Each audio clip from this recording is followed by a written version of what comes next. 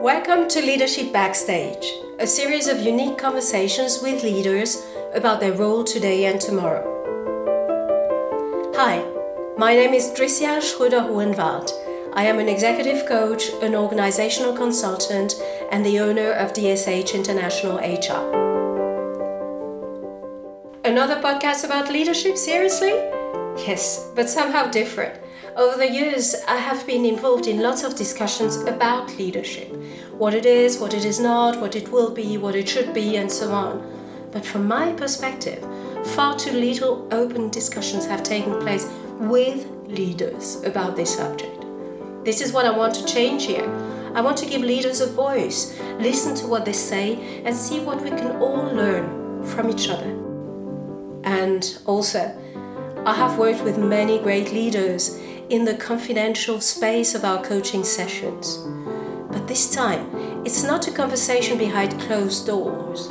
The leaders here have accepted to share their thoughts openly, and I hope you will enjoy this backstage view on leadership.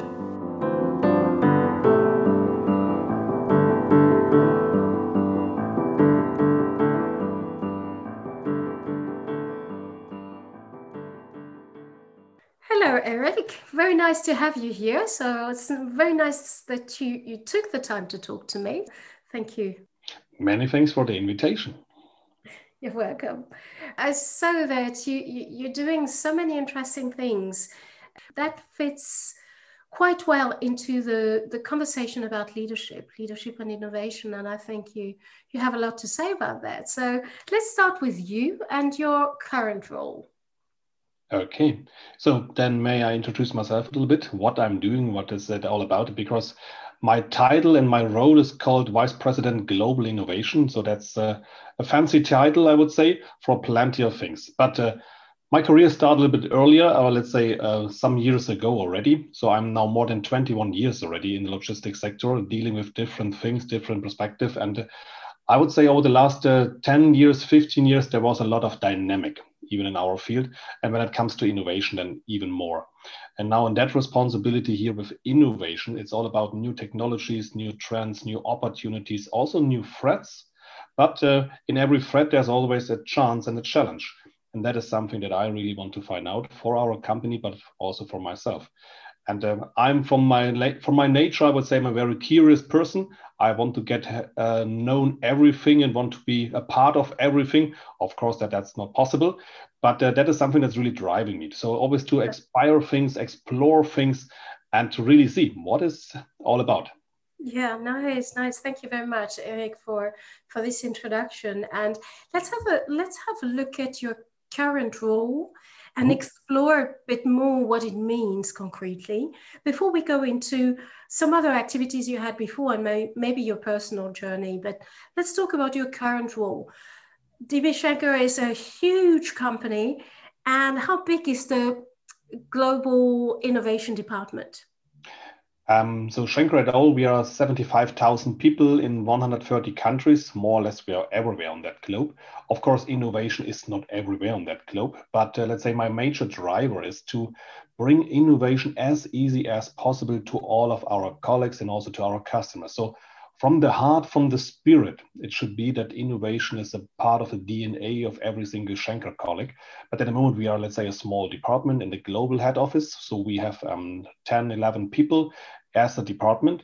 But we also, let's say, have business contacts in the different countries, regions, and sections. Because Schenker is working and operating in business units. So we have land transport, ocean freight, air freight, contract logistic. And then, of course, we have head office functions like marketing, sales, strategy, IT, and so on. And every single functional unit, but also operational business unit, we have then also innovation contacts. We call them business innovation managers. And these are people with the same mindset, with a great experience, with a great network in their responsibility to really have the possibility and also, let's say, the knowledge and capabilities to elaborate and evaluate if there is something new, what's helping them, or even a threat that they should bring up that we as a whole organization has to deal with that. So innovation at all is I would say it should be really a part of everybody's behavior. And I would say I'm doing my job quite probably, but in the future, an innovation department might not be needed any longer because everybody in the organization is thinking and acting in the same way like we do.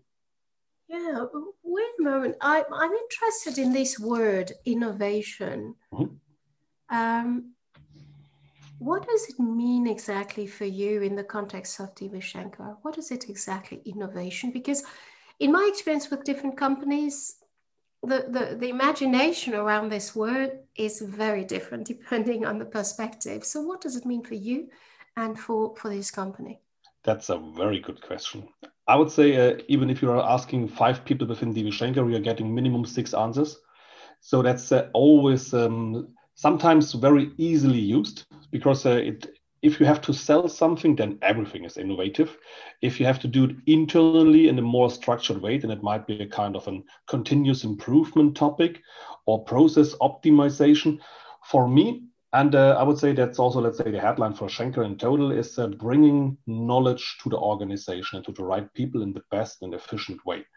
Because a new knowledge could come from different angles. It can come from a failure. It can also come from testing things, exploring things, cooperating with startups, cooperating with R&D institute, with universities, with young people, with young talents.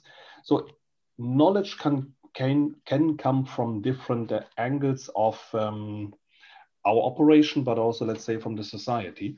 And that is, let's say, a major driver. And the major challenge is always to bring the right information in the right manner to the right people that they can really deal with that and work on that. So, and it's mostly bringing not only information, but also bringing new knowledge to the organization. And that's then really with innovation. So this kind of access to innovation competencies, that is something that is driving me. And of course, exploring and experimenting a little bit with new technologies, get an understanding about customer demands, internal demands, and to see how we can solve them in the future. So if you ask me easily, what is innovation all about? It's a part of everything. And that makes the life not easier when it's a part of everything, because you also have to streamline or to focus on certain topics. But innovation is really bringing new knowledge to the organization. And therefore, you have to do a lot of things. Can you give us a few examples of this new knowledge that you help bring in the organization and the impact it had? Because knowledge in itself is not innovation. Knowledge is just new information. The output of it is probably the innovation. Give us a few examples where it worked and maybe where it didn't. Happy to do so. So maybe one good example is we have a strategic cooperation since 6 years already in place with a scientific institute. That's with the Fraunhofer IML. That's the Institute for Material Flow and Logistics in Dortmund, so in the middle of Germany.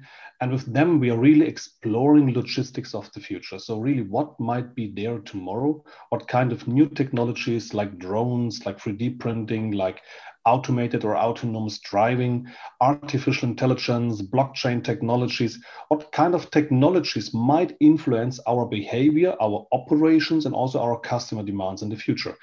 And that is something where we as let's say, logistic forwarder are not the experts. So we really need these kind of open networks, open exchange with people who are the experts of topics with the same mindset and behavior that we really can cooperate and elaborate on things together.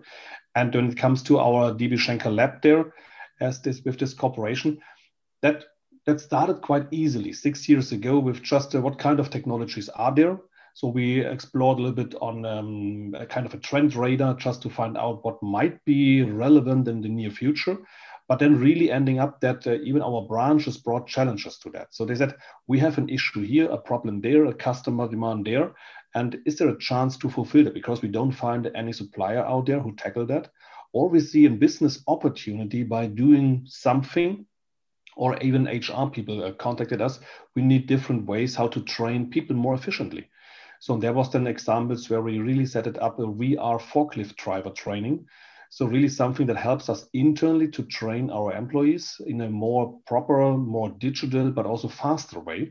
Because when you really can set up a VR warehouse and then giving people a VR glasses on their head and the seat who's also moving. So when you hit a wall in this virtual world, you will feel it that you hit the wall. So that is something where it makes fun, but it's also creative, and people are not afraid to test even more there than in the real life, because really bringing a forklift on his maximum, you should not do that in the real warehouse, but in the virtual world, you can try that out and really test different things. But that's a kind of training. But also new business opportunities coming from the lab are always extremely interesting. And what is even more interesting is when you're taking your customers with you to the lab, because then you really have a walk in our lab and then we inspire them and see. And normally you plan a completely different story for that day when you're setting up an agenda when the customer is coming. But then the customer sees and goes, this IoT device, that is also interesting. And that drone and that HGV, so this robot on the ground, why not doing that as well, Schenker, together? And that is something where we really love to get, let's say, this customer response, this customer feedback when he saw something, and that we can then really work together on a joint cooperation. That makes even more sense. So these are great examples, but another example is also the startup environment. And I can talk for ages about that, because startups are amazing cool in our industry. Oh, wow. That's fantastic. And how do you build the bridge to the different businesses? Because I see, and from the conversations we had in the preparation of this call, your mind is so creative, and this and that, and so many examples. And and you've been doing this for some years, and still there are always new stuff coming out of you, out of the team, out of the environment that you catch up. How do you build a bridge to the different businesses who are maybe not as far as you are in trying out all sorts of stuff and new experiments? How do you talk and communicate with them, and how does it work? I think there's also no black and white. So first of all, we have an extremely open and transparent communication internally, but also externally to our customers. So happy to talk even to customers. And I think we as innovation people, we are invited in several customer meetings. I would say 5, 6, 7 customer meetings every single week, where even our sales colleagues see a demand for bringing our customers as well into the same direction of thoughts and thinking, and also offers them new opportunities. But internally, there are, let's say, that's a part of a culture topic as well, because innovation is not zack and everything is innovative. So we really cannot force people to be that. So it's a continuous topic. You have to tell stories, you have to show experiences, you have to, let's say, share project results in a proper way. And let's say one good thing what we have done since 5, 6 years already is a kind of an innovation magazine. That is something that we established. We call it a Future Insight. That's let's say, just a sharing topic for bringing good stories, news in a kind of storytelling approach to the right people. So it's not like in process description, do that and that and that. No, it's Eric is sitting there, has an issue, he has done that and experienced that, and that was the outcome, and that's what it's all about. So just more storytelling, one topic, one page. And then we started with this kind of a Future Insight approach quite easily. So we skipped a little bit the corporate design. We skipped a little bit of everything. We just try to make it as fancy as possible and as attractive as possible to bring information to the right people. And funny enough, on the last... Wait a moment, Eric. Who are the right people? What does it mean, the right people? That's a good one. That's a really good question, because you can imagine with our 75,000 people, of course, I would say everybody should be a right person to get that. But of course, we started, let's say, top down. So we started with some management heads, so with top management, with managing directors. So I would say my first, when I firstly spread it out, the Future Insight, we had 130, 140 recipients of this magazine. But on the last page, there's always, if you have a great story to share, please send us an email. If you want to be a part of the distribution list, send us an email. So on that, why over the time, and we are spread it out the Future Insight 4 times a year.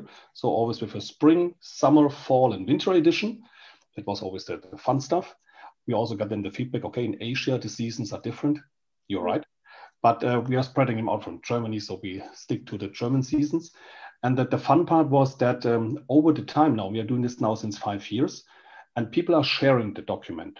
And then we later on also established a subscription button in our intranet that people can subscribe on their own, because I don't care about hierarchies or who is per definition should read it. No, I don't bother anybody to read that. I just wanted to send it out as an offer, an opportunity to be a part of that and also contribute to that, because we also say there is an article from Singapore and then the person who's leading it in Singapore is also mentioned.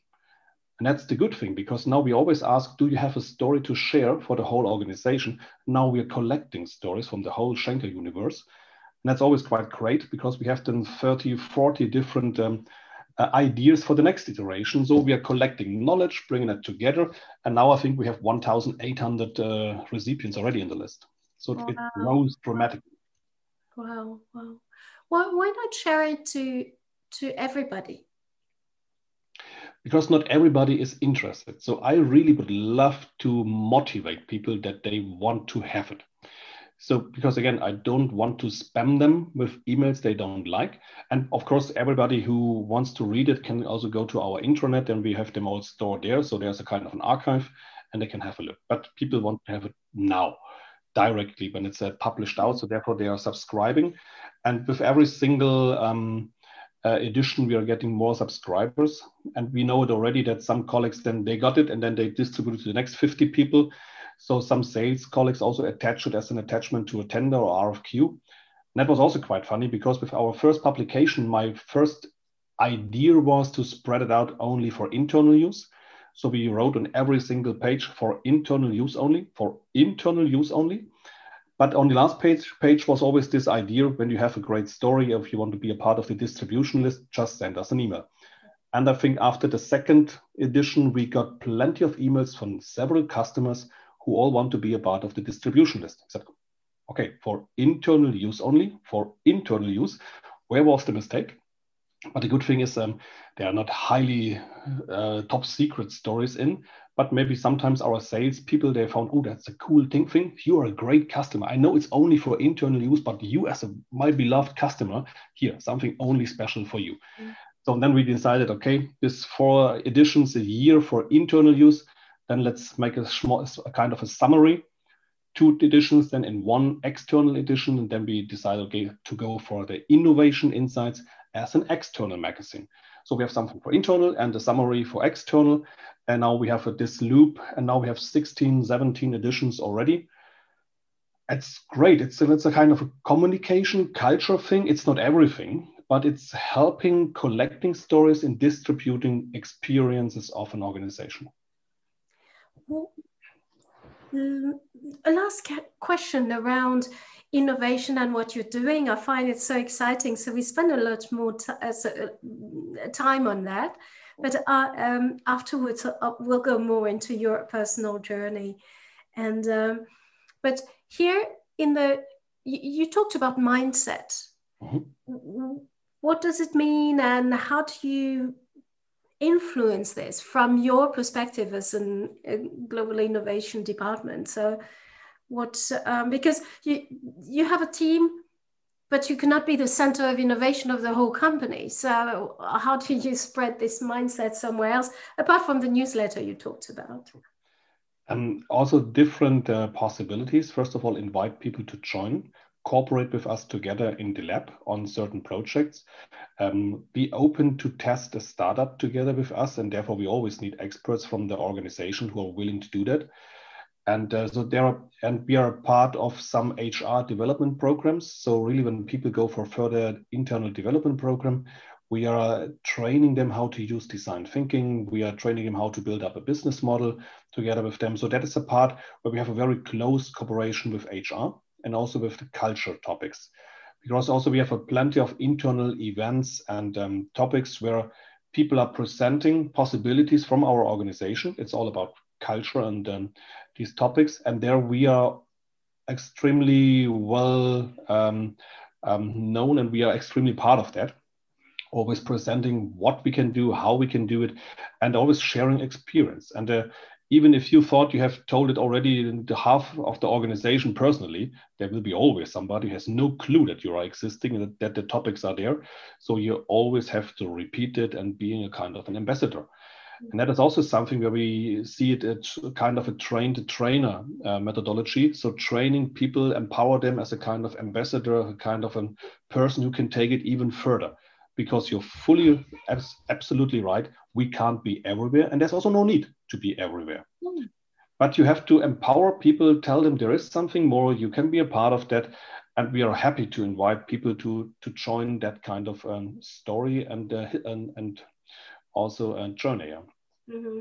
Nice. Thank you, Eric, for explaining so broadly what you're doing and what your company is doing around innovation. I have a question about leadership. Mm-hmm. And you have a team, and there is also a relationship between the development of this department and your own development, your own personal journey in innovation, because you were in the innovation field before, and then you left, and then you came back. Tell us more about your personal journey towards this topic of innovation and your leadership role. How? I think it changed a lot, but not because things are changing, but you're getting more experience, you're getting more knowledge personally, and that always influences your style and how you're acting with people. So I also had, let's say, bigger teams in the past, but it's not a part of and that you're feeling stronger or more proud if you have a bigger team to lead. That's not a topic. I'm always a fan of individual people with a most diverse background. So I really love diversity. And then I'm talking not about men and women. So that's one aspect. There are so many more diversity topics. And I'm also telling people, I never hire somebody that I'm having already in the team. So I don't need a second Eric because Eric is already there. I need somebody else with different background, different experience, different knowledge, different CV topics, different cultural backgrounds. That makes sense. And that makes it quite intensive from the beginning. But when you found a way to work really as a team together, then you will grow and will be faster even more. And when it comes to my personal development, I was always a person who's extremely curious in things. So I really want to understand why topics are like they are, what is people driving. My first goal was never to be hierarchical on the top management, but to influence people to really setting up new things. You need somehow, let's say, the possibility to do that. And therefore, let's say, sometimes per accident, you are getting positions, roles, responsibility, but to stay there, you really have to work. And that is something what I really learned, and really take in ownership, take charge for something. That is something that I really like, that I really love. And when you also look into my personal CV, you can also see I'm quite a long time already within the company, for more than 21 years. And now you can also maybe challenge that as an innovation person. Why are you so long in such a company? But let's say the normal, lifetime of an innovation manager in other companies is 3 to 4 or 5 years. But it's mostly for innovation. You're starting something, and when it starts to grow, then they are leaving. But I'm still there. So I'm taking full charge and responsibility for the most of the things that I started. And that is also something what I really like. So to really take that kind of ownership, responsibility for things that I thought about, that I started, that I initiated. It's great fun, not always easy, but yeah, it helps. And also to this leadership style, what I really learned, give people as much freedom as possible, tell them where's the target, how they get there. I don't care. And even I'm not the cleverest person on earth. I'm hiring the cleverest people on earth that they can tell me what to do. And that is something what I really like, because with every single job interview already, so when applicants are sitting in front of you, my target is always in every single job interview, I want to learn something, because there's a new person with a new background, with a new experience that I have never met before. So why not using that to learn something from that person? And that's quite cool. And when you then really start to cooperate with such a person, then even closer and really starting in your team, it's amazing. So I'm always telling people emotional intelligence is more worth than the IQ, because you have to learn things new anyhow. But emotional intelligence, really able to work in a team and to push a team further as one team with one goal, that is the kind of attitude and value that you as a company have to show, that is important, and that I really love to have also as a part of my teams. Yeah, very nice. And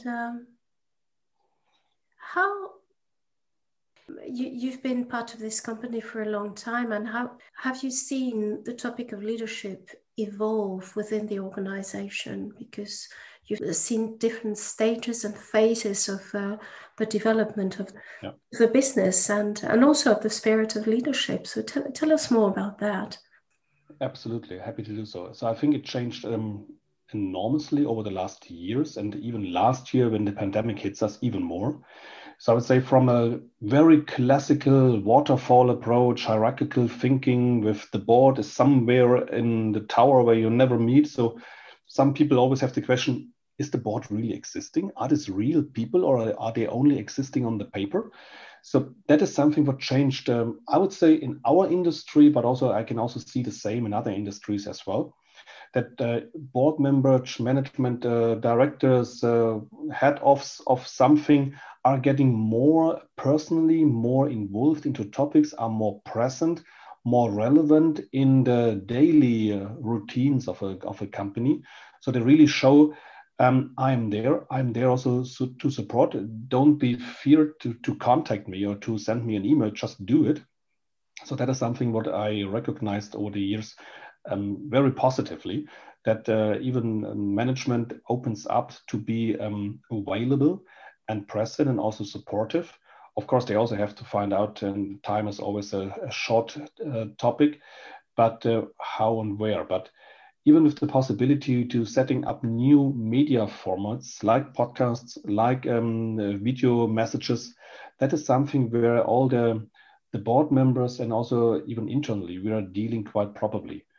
Because what we all learned from our personal activities on social media, like Facebook or Instagram or then Xing, LinkedIn, all about that, we want to have the same possibility also internally in a company. And there is this B2C, C2C, B2B, all these kind of topics are merging. And then you can also see that even the leadership styles are merging. People are getting more prominent, people starting to promote their own person quite probably. Started on Facebook as a youngster, Instagram, now they're switching to LinkedIn, and now we have Clubhouse and all these crazy things. Plenty of possibilities to promote your own person and CV and whatever. But if a person, or let's say a management or a board member, is doing it quite properly, that can really influence people. Also to be an employer of choice, because you have to be present. You have to show what is your attitude, what are your values, what kind of, let's say, a history do you have, and to really take that openly. And I also see it dramatically that now last year, since the pandemic starts, that bad leaders are not really surviving now. And bad leaders mean don't listen to your people, don't be present. And because now with sitting at home, and I think we had last week, we had already 1 year anniversary with sitting at home, that's dramatically. So I think now really private life and business life is merging even more, because it's everything the same, because you're sitting in the same four walls the whole day when you can work from home. And that is really now different to lead people in these situations. How did you change your leadership? You're talking about this last year. How did you personally with your team, and what did you observe in the company the last year? So the changes in the last year, the way you work together. So something that I changed directly in my team was when we were sent home. It was on the 16th of March last year in 2020. And that was... Everybody remembers. That's quite crazy, yeah. And I think we got in this time directly the information that our Chinese colleagues already sitting since 10 weeks at home. And I thought by myself, I was also talking to my wife, that 10 weeks already at home? I will never sit 10 weeks at home. So here we are, 1 year later, still sitting at home and working from home. It's absolutely crazy. But I told my colleagues directly, so from tomorrow morning, we will start with a 9 o'clock good morning team, and with 5 o'clock in the afternoon with a good evening team call. Just 15 minutes, just to say everybody's there. What kind of planning do we have for the day? And in the afternoon, then what happens over the day? A highlight, low light, what happens? And I asked my team, do we want to do that every day or once a week, or how do we do that? And then clear decision in the team was, let's start with really every day. And I also told my team, Every family member, dog, cat, mouse, child are all a part of the team. Whoever is behind the camera, they're all a part of the team. That's quite crazy. I think in the last year, I've seen so many living rooms, bathrooms, kinder rooms, and family members. Extremely curious and interesting. And then now you see, there's Stefan, so you know already the names of all the family members. And that's also quite cool to really have this kind of opportunity. But this good morning and good evening team with my team is only 15 minutes. And then we go from A to Z, and from the afternoon from Z to A, just that everybody has his 1 minute, whatever. And we never were that close to each other because before Corona, I'm sitting in Frankfurt. Half of my team is sitting also in Frankfurt. Half of the team is sitting in Essen. And I'm mostly sitting in the train between. And so my main desk is in Frankfurt. And so therefore my colleagues in Frankfurt were sometimes faster with information because I'm also sitting there. But in Essen was then always, let's say, far away. Now it's completely equal. Everybody is sitting at home. Everything is virtual. Everybody is virtual. So therefore it's a completely fair and equal situation for everyone because we are all sitting in the same boat. And that makes it then also easier. And even with this good morning, good evening, it gives somehow a structure for the day. And that is something what some people really need, this structure in this horrible times when you are not allowed to do anything, when you have lockdowns and shutdowns and all these things, then structure is helping people to behave. And also doing some crazy stuff, some fun stuff. So we also have in our team then who has the wildest background picture on Friday afternoon, or open a bottle of wine or beer on Friday afternoon, then really make some fun or some jokes or the latest rumors or whatever. Yeah, it's getting more personal. Absolutely. More personal. It's really personal. And it's also quite crazy because I hired also in that time some interns or some trainees or some people joined the team. So I've never met them in real. I have no clue how tall they are because I'm only seeing them until the breast and I don't know what's under that. So is that person 160 or 1.90 m? I don't know. So that's quite funny, cool, crazy, all the same. But yeah, behaviors are changing and you really have to think about to concentrate that you also have to do some breaks because also your working load is changing. In the first lockdown in March, April, and that time, we all still had the topic of normal workshop setups. A workshop took, I don't know, 1 hour, 2 hours. Then you have the changing time to the next thing. So it was, let's say, the normal workshop. But then we all find out, with this virtual setup, with all these Zoom conferences and Microsoft Teams and everything what we are using, you can be faster. And then meetings change from 2 hours to 1 hour to half an hour. And now you have to sometimes every 20 minutes another meeting with another person. So then you really have to concentrate, make some breaks, do some breaks.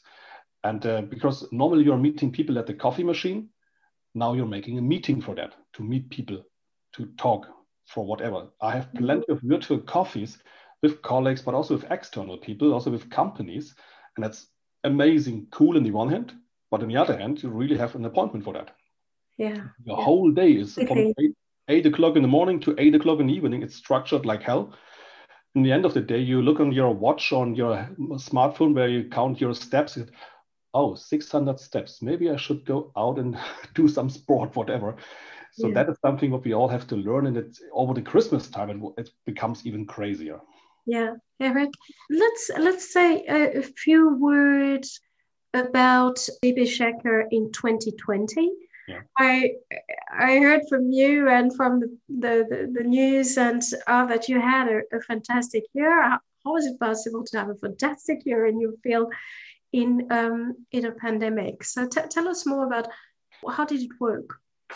So first of all, what we all learned last year, and that was also a new wording for me, logistics is system relevant.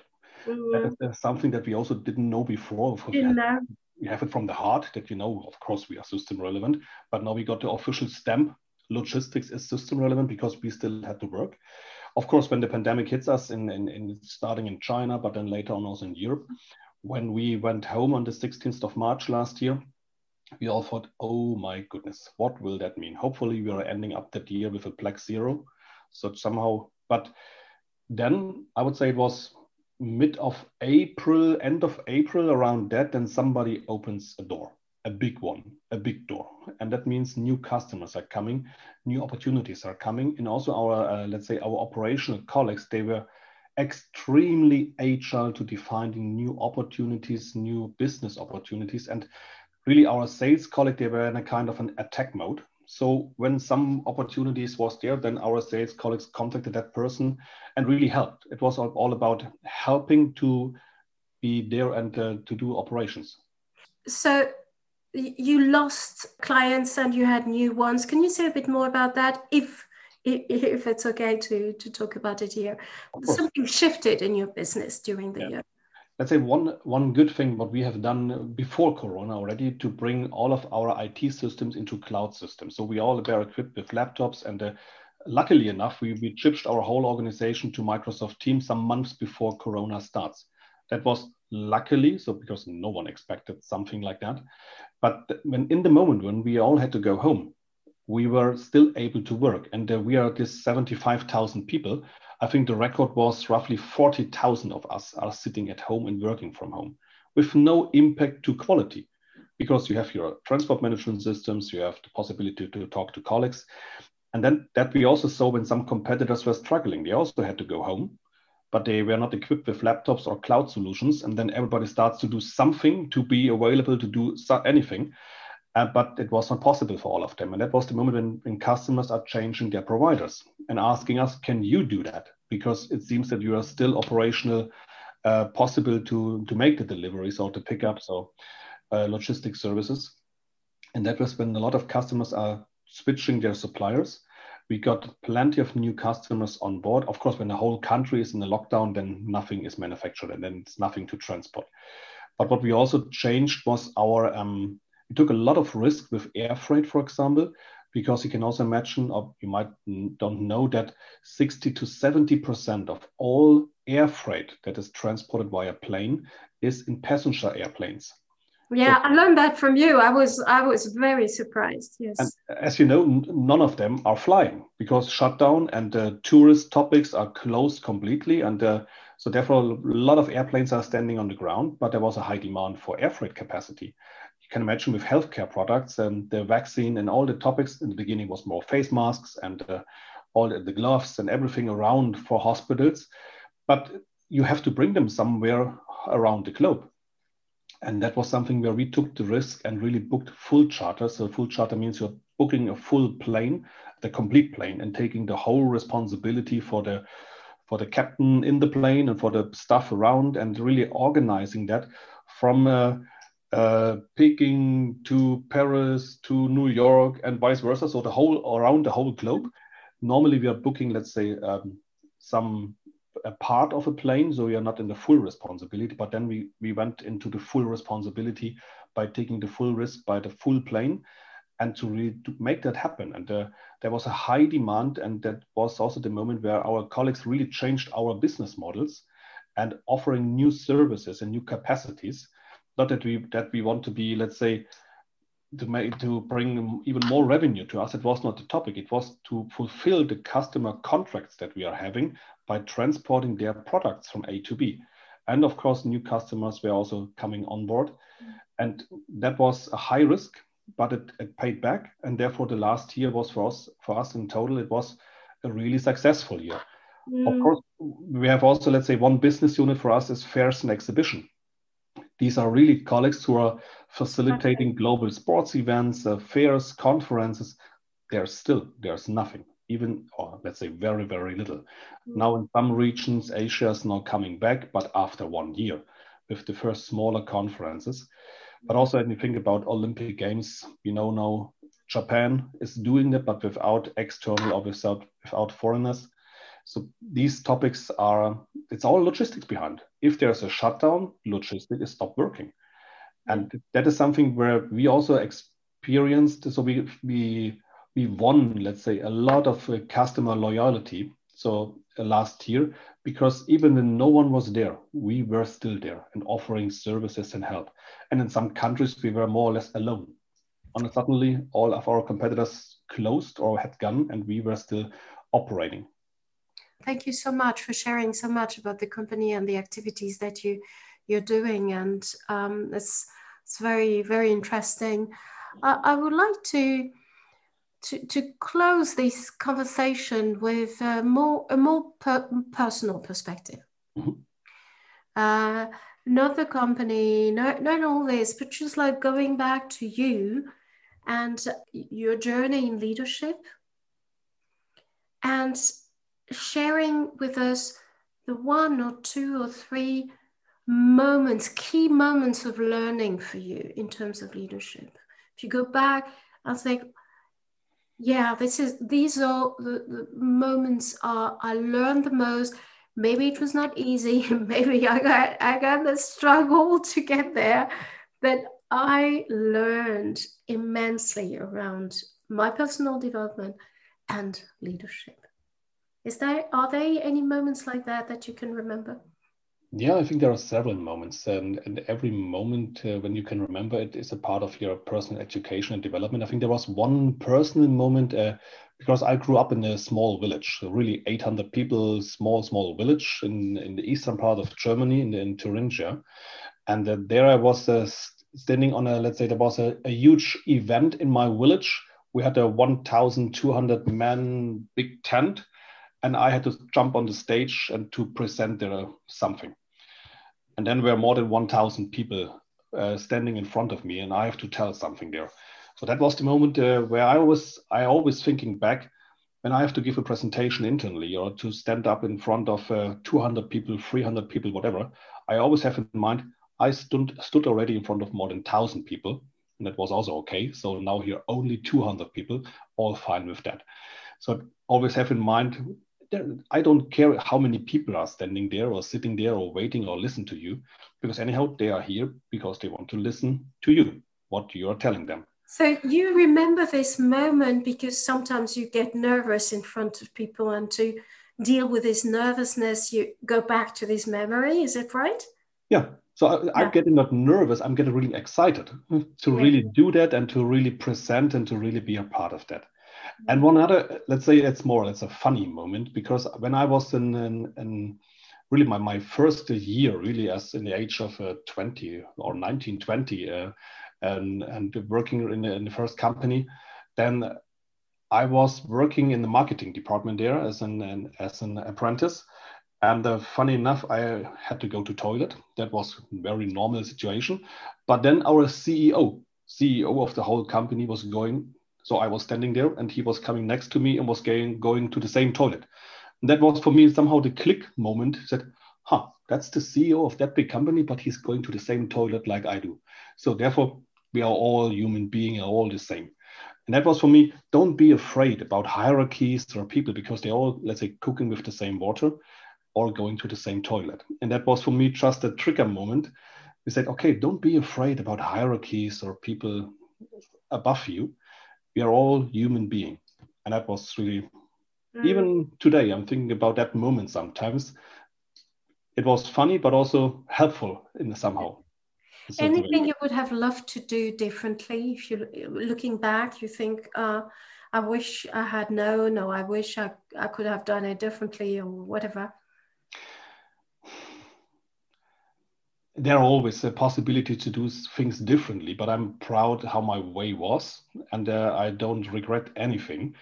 Let's say I wish sometimes what I kind of experienced that I'm missing at the moment is maybe really living abroad. So really have this kind of opportunities, because some people are doing that after the university degree, then going abroad, or during their university, have this kind of half a year, 1 year somewhere. Of course, I'm an international role and I've traveled a lot and have seen a lot of places, but really living there, that's something maybe still on my list. And it may come. Maybe it may come. It's not finished. Yeah. Absolutely. Last one. We may have people interested in innovation and cultural transformation towards more innovation. Listening to you, what would you want to tell them from all these years working in this field? what you've learned so far, and if you could summarize your learning and say that I'm here to close this session on leadership and innovation. Yeah, I think that one of the let's say my biggest driver always, and what I always trying to find also in other people, is curiosity. Really be curious, and of course be always yourself. Don't play a role and be different in personal life and company life. We only have one life, so be always very much the same person. And if you love to make jokes, make jokes. If you have a sarcasm, use your sarcasm. And it's a free world in a free country with free decisions. So if somebody don't like you because we have done a joke, then maybe it is like it is, but don't play a role. That is something I really would recommend. But also something, try to find, let's say, some own strength with, let's say, own interest. Try to find one or two topics where you really would have to as much knowledge as possible, where really your heart is going through. You said, okay, that is something what I really want to explore, aspire, be a part of that. And that is something I really love to see, where people are really having strong motivation for. And there must be no correlation to business life, even if it's a sport activity, if it's a family activity, if it's a crazy hobby, everything is welcome. But you need one or two things. You said, that is something where I would do more or less everything, really become a fan of something. That is a strong attitude that I always like to find in people. It was the same when I organized with my wife my wedding 10 years ago. I told her directly, we only using suppliers or partners for our wedding. I need the feeling that they love what they do. If they don't love what they do, we take another one. Even it's cost €1 or €2 more, but if they don't love what they do, I would not go for them. And that is something I always want to see in people. Yeah, passion. Passion, absolutely. That's the right word. Thank you very much, Eric, for your time, for this very interesting, very inspiring conversation. And also for us getting to know each other in this context, and the conversation, the preparation we had before. That was really a pleasure to meet you and get to know you. And so have a lovely day. The same for you, and most of all, stay healthy. Yes, thank you.